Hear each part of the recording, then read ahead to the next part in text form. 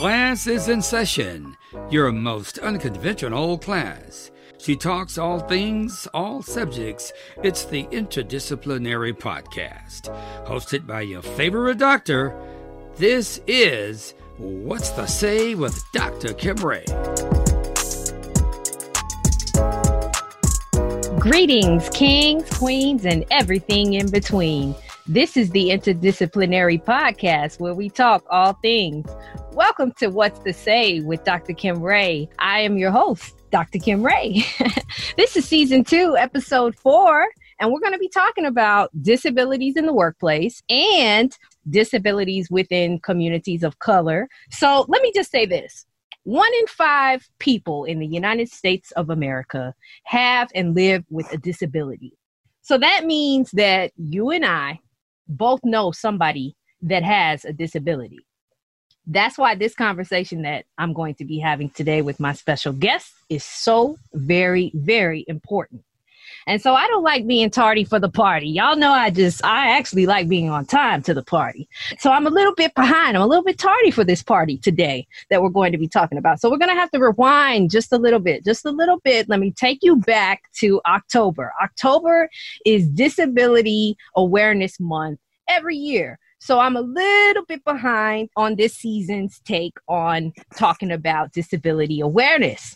I not only want to shout out those individuals and subscribers that live with disabilities, but also those individuals that work and serve those individuals that have and live with disabilities on a day-to-day. So shout out to all of you. That's a big, big effort that you undertake on a day-to-day. And we at the What's to Say with Dr. Kim Ray podcast, we just admire you. So I want to really talk about this today because this is so important and I feel like we don't talk about it enough. And so I brought on a very special guest with me to do that with us today. So before we circle back though, if you like what we're doing, please hit that subscribe button and hit that notification bell for your weekly reminders and notification.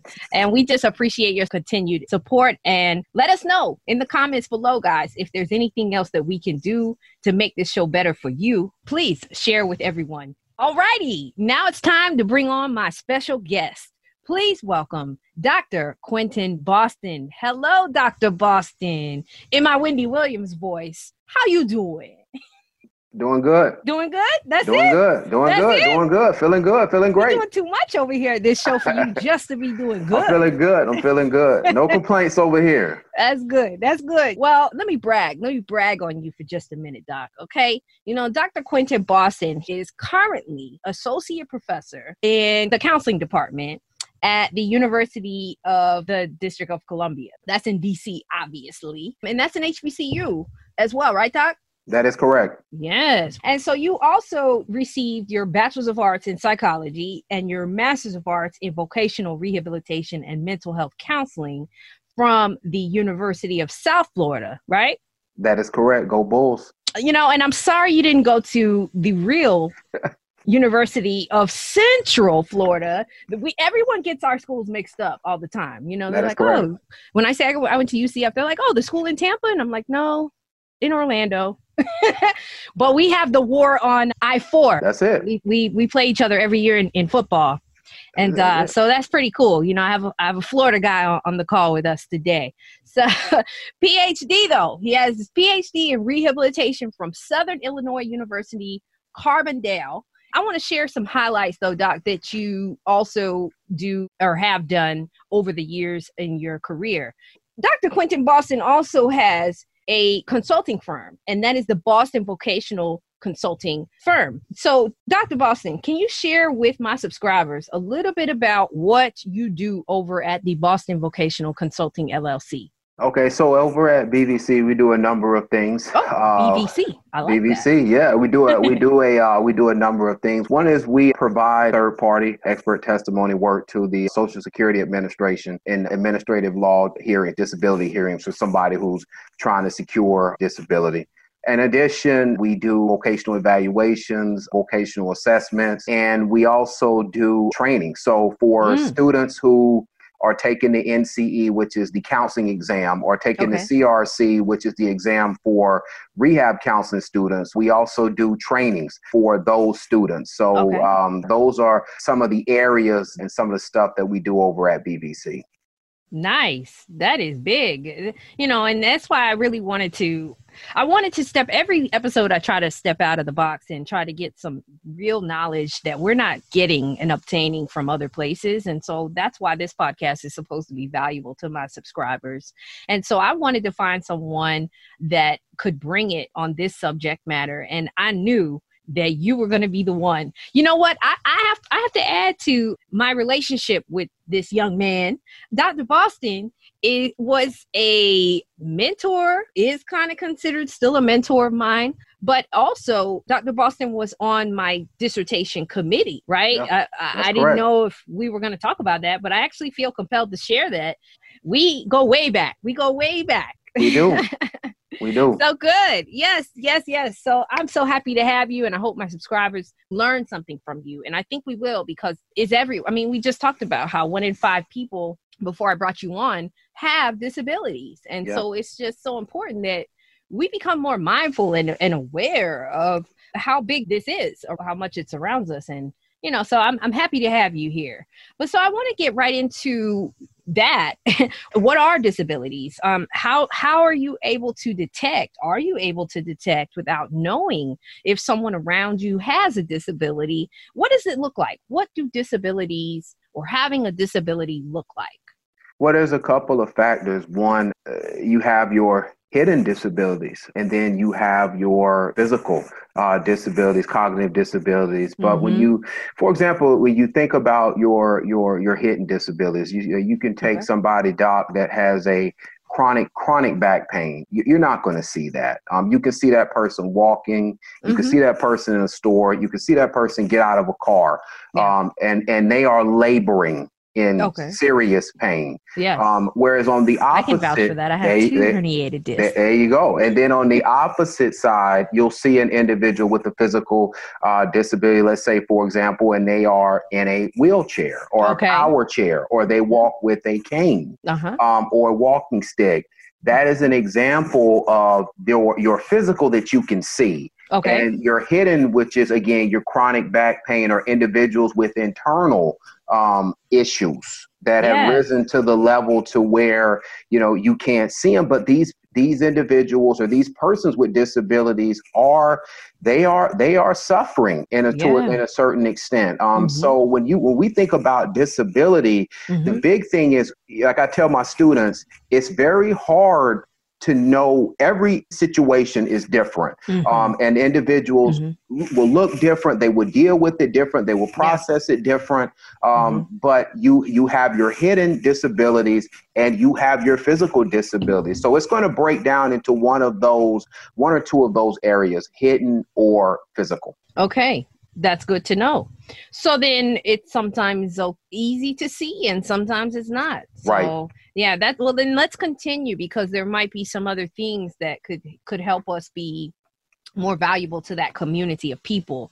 So, I want to ask you this then, Doc, because I'm in HR. HR is my world of expertise. So when I think about this subject, I immediately think of it from an HR human resource perspective.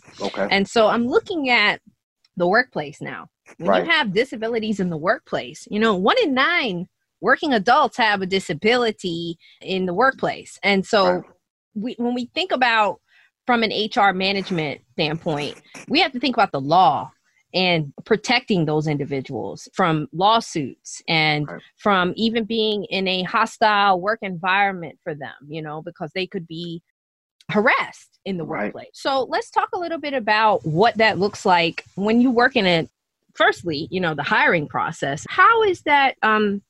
Let's have you take that from, the workplace and talking about disabilities today. What are some things that we need to be mindful of and that we need to be aware of? Well, we can start with the stigma. And I think that's the big issue that happens in a lot of instances, because unfortunately within society, the way we view disability at times is not accurate. Individuals with disabilities are not hostile individuals. Individuals with disabilities want to live the same type of life that anyone wants to live. So when you think about it, getting into the workplace, one of the things that we talk about, and I even talk about this with my students, is the stigma aspect, getting over the fear of actually working with someone in the workplace that has a disability. Because remember, with what we just talked about, some disabilities are hidden. So you may not know that you're working next to someone and they have a severe internal issue, and they just it has not risen to the point to where HR may know. And again, that's if the person decides to disclose and share. They don't have to do that. But the main thing in the workplace is it's not the person with the disability in the workplace. It's the other individuals in the workplace and how they treat the person with the disability in the workplace. And will they want to work with the person? Will they give the person a fair shot in the workplace? Will they promote the person in the workplace? And so you start getting to that physical aspect, and again, the stigma, the look, depending on what the disability is. But what we know, Doc, is a lot of the issues too in the workplace is fear of the person getting hurt in the workplace if they have a disability. But if you actually look at it, the majority of the workman's comp claims are individuals who do not have disabilities. They get hurt at work, or they get, they have some type of injury, either at work or on their way to work or something like that. But it's really not the person with the disability in the workplace that's actually causing the problems. So that is one of the things that, as a professor, that I talk to my students about, because they're going to be the ones going out in the field working with individuals, trying to get them jobs and helping them secure positions, but also doing counseling and working with families, working with possibly a supervisor, or doing some work with a lead worker or CEO.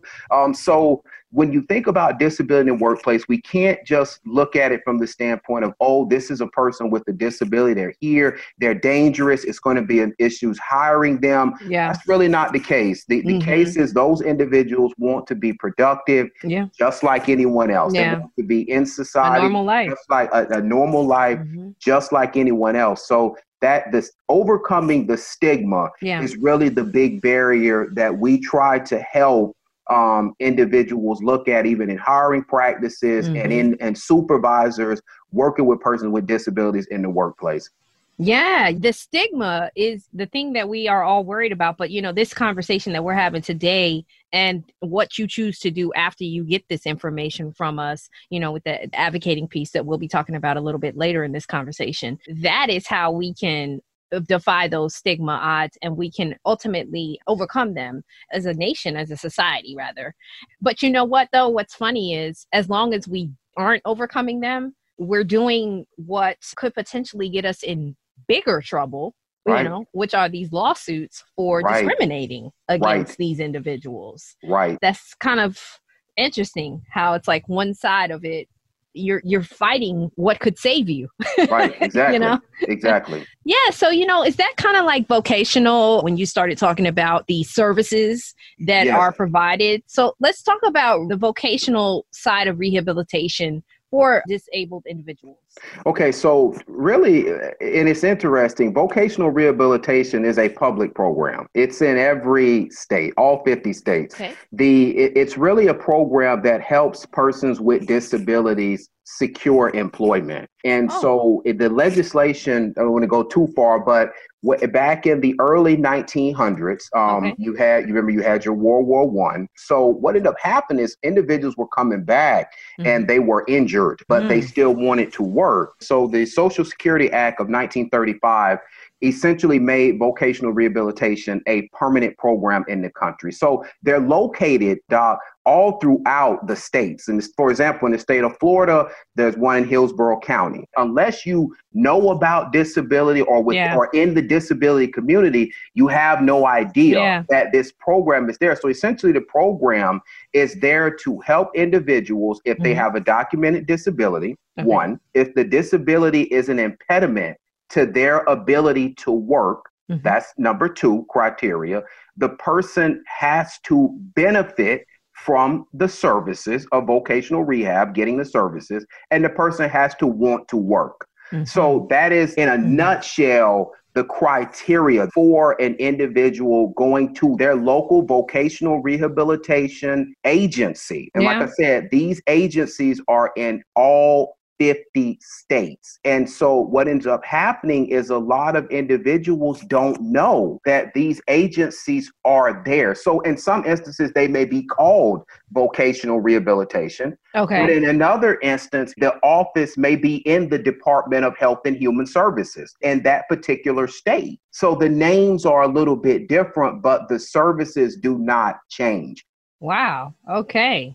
You know, so that could be pretty confusing to individuals like me who know nothing about this stuff past the HR piece of it. Because if you're talking about from state to state, it's named different. It's in different cities. Because when you were saying Florida, the first thing I thought was, Tallahassee, the capital. It's got to be there. But it's not. It's in Hillsborough County and other counties, you know. Yes. I hope that doesn't cause more confusion and people not able to receive these services and access them. But that becomes, it's just having the awareness to know that there is an agency there within those cities that can help a person with a disability get services to look for employment. Okay. All right. Well, good, Doc. So, Dr. Boston, can you share with us then a little bit about some ADA, some Americans with Disabilities Act information? Okay. I don't want to be the one that's talking too much HR stuff, but I want you to talk from your lens a little bit.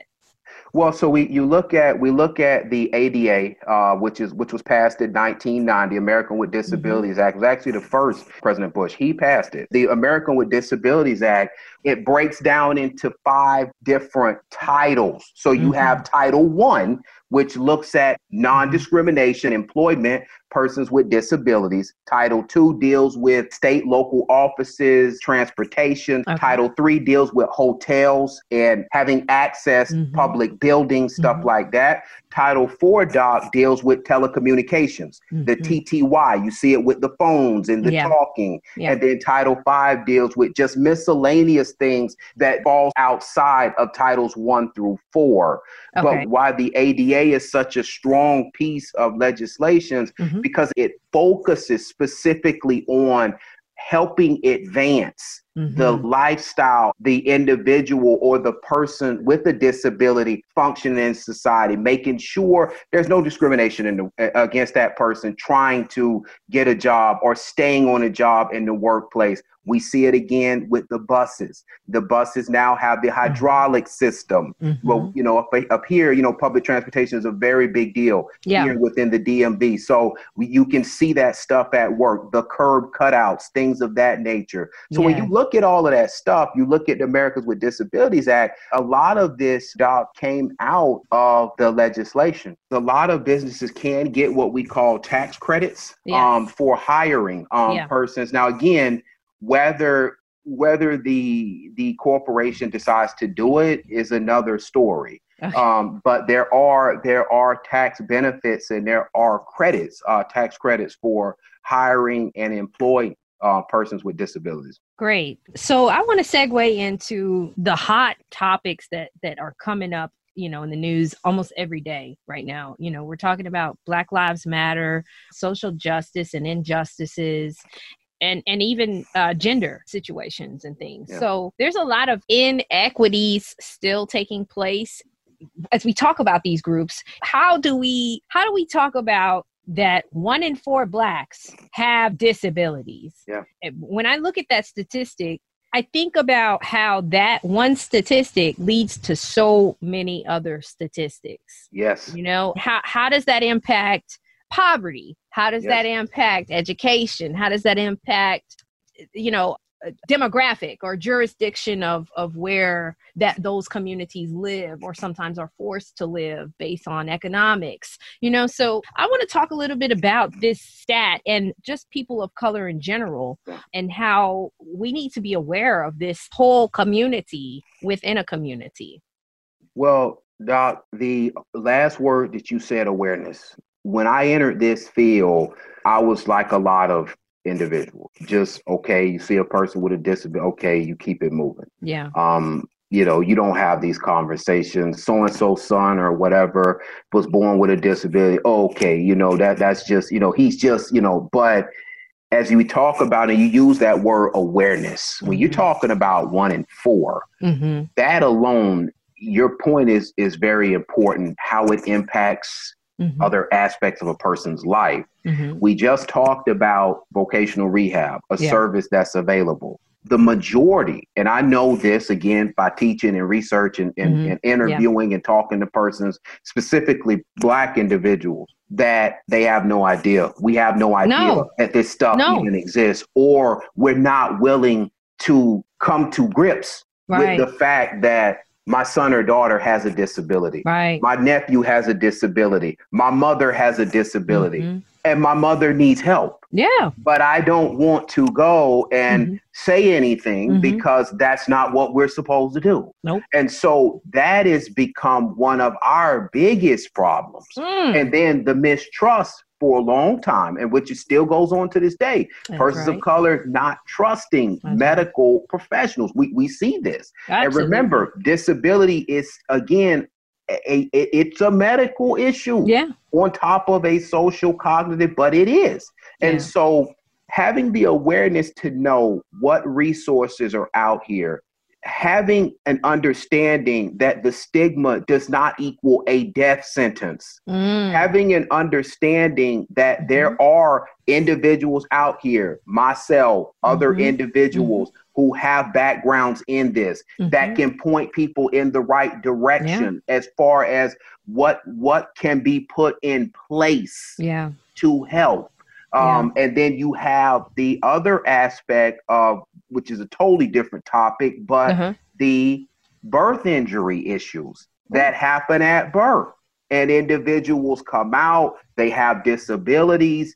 There's been no recourse at all because it's okay. Well, my son or daughter came out and they had a disability, and we'll work through the process.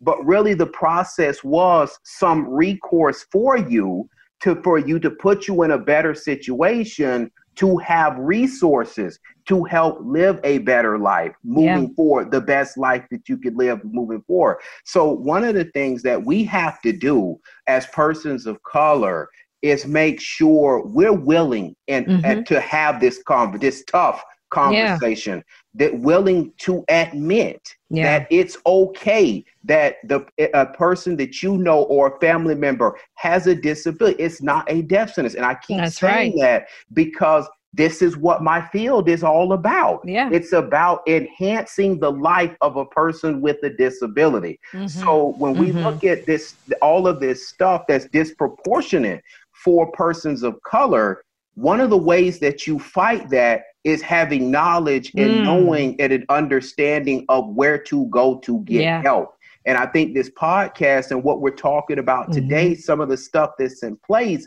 these are some of the areas where we can start the dialogue and start the conversation and feel comfortable having the conversation about it. Absolutely. I think like you just said, Doc, I think if we just could wrap our mind around these numbers, these alarming numbers that say that somebody in our circle of 4 people or 5 people has a disability. That means we're all here. We're all here together. We're not, it's okay. It's all good. I think if we could just really tap that into our minds, or that if we could reach those individuals that don't know, and that once we can tell them that information through this podcast and other conversations, I think that we can slowly move into that awareness box of growth, and we won't be so attached to this stigma, and So I'm really happy to be talking to you about this. I think that this is what I am passionate about doing, shedding knowledge and spreading good information to individuals. So I just thank you so much. But that brings me to my last topic with you today before I let you go. Because I'm so passionate and people like me, you know, there are others that are passionate about social injustices and you know, they have great pride in advocating for communities of color, just people in general, you know, just having an equitable society, having access that the next person has, you know, not depending on where you live or how much money you or your parents have.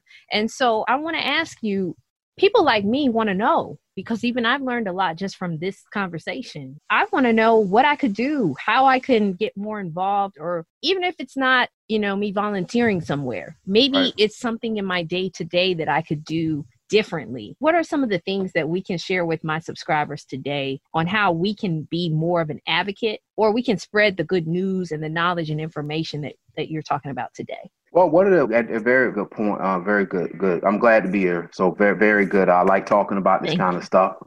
But one of the first things is awareness, is having an understanding that persons with disabilities are all around us. And persons with disabilities are operating every day, and they're going about their business just like everybody else. Mm-hmm. And so those individuals should be treated with the same respect as everyone else. Mm-hmm. So when we look at advocating, you talked about some of the things. One of the big ones for us specifically is actually Goodwill, the organization Goodwill. They do a lot for persons with disabilities. They a lot of times, Doc, even in the stores, the individuals that are working in the stores are working in the back. Those individuals either have disabilities or the monies go to organizations that work with persons with this. So Goodwill is one. The Job Accommodation Network, JAN, JAN, that's a website you can go to, you can take a look at. It has all different types of accommodations that individuals and that you can look at, that even that you can use within the workplace. The National Disability Rights Network, that's another one that you could take a look at. You can Google, you can look at online, a lot of good information there. The ARC, A-R-C, that's another organization, intellectual disabilities, that you can look at. Industries of the Blind, those are in a lot of states. Industries of the Deaf and Hard of Hearing, those are in a lot of states. So those are places and those are organizations that you can take a look at and that you can take an active role in.